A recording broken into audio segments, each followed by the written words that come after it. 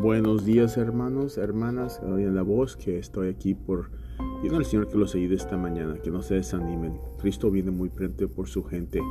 Estamos viviendo en esos tiempos que la gente no sabe lo que le dicen bueno, malo, y lo malo, bueno.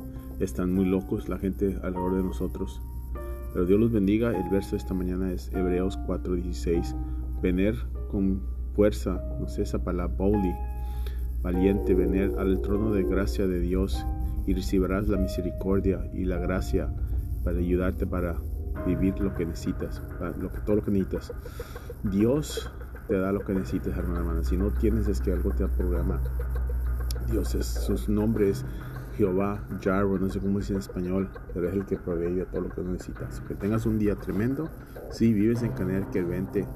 Y si no estás en Connecticut, vete a una iglesia. Ya no vayas de iglesia.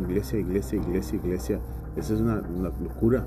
Vete y inclúyete en una iglesia y quédate. Que Dios te bendiga en el nombre de Jesús. Amén.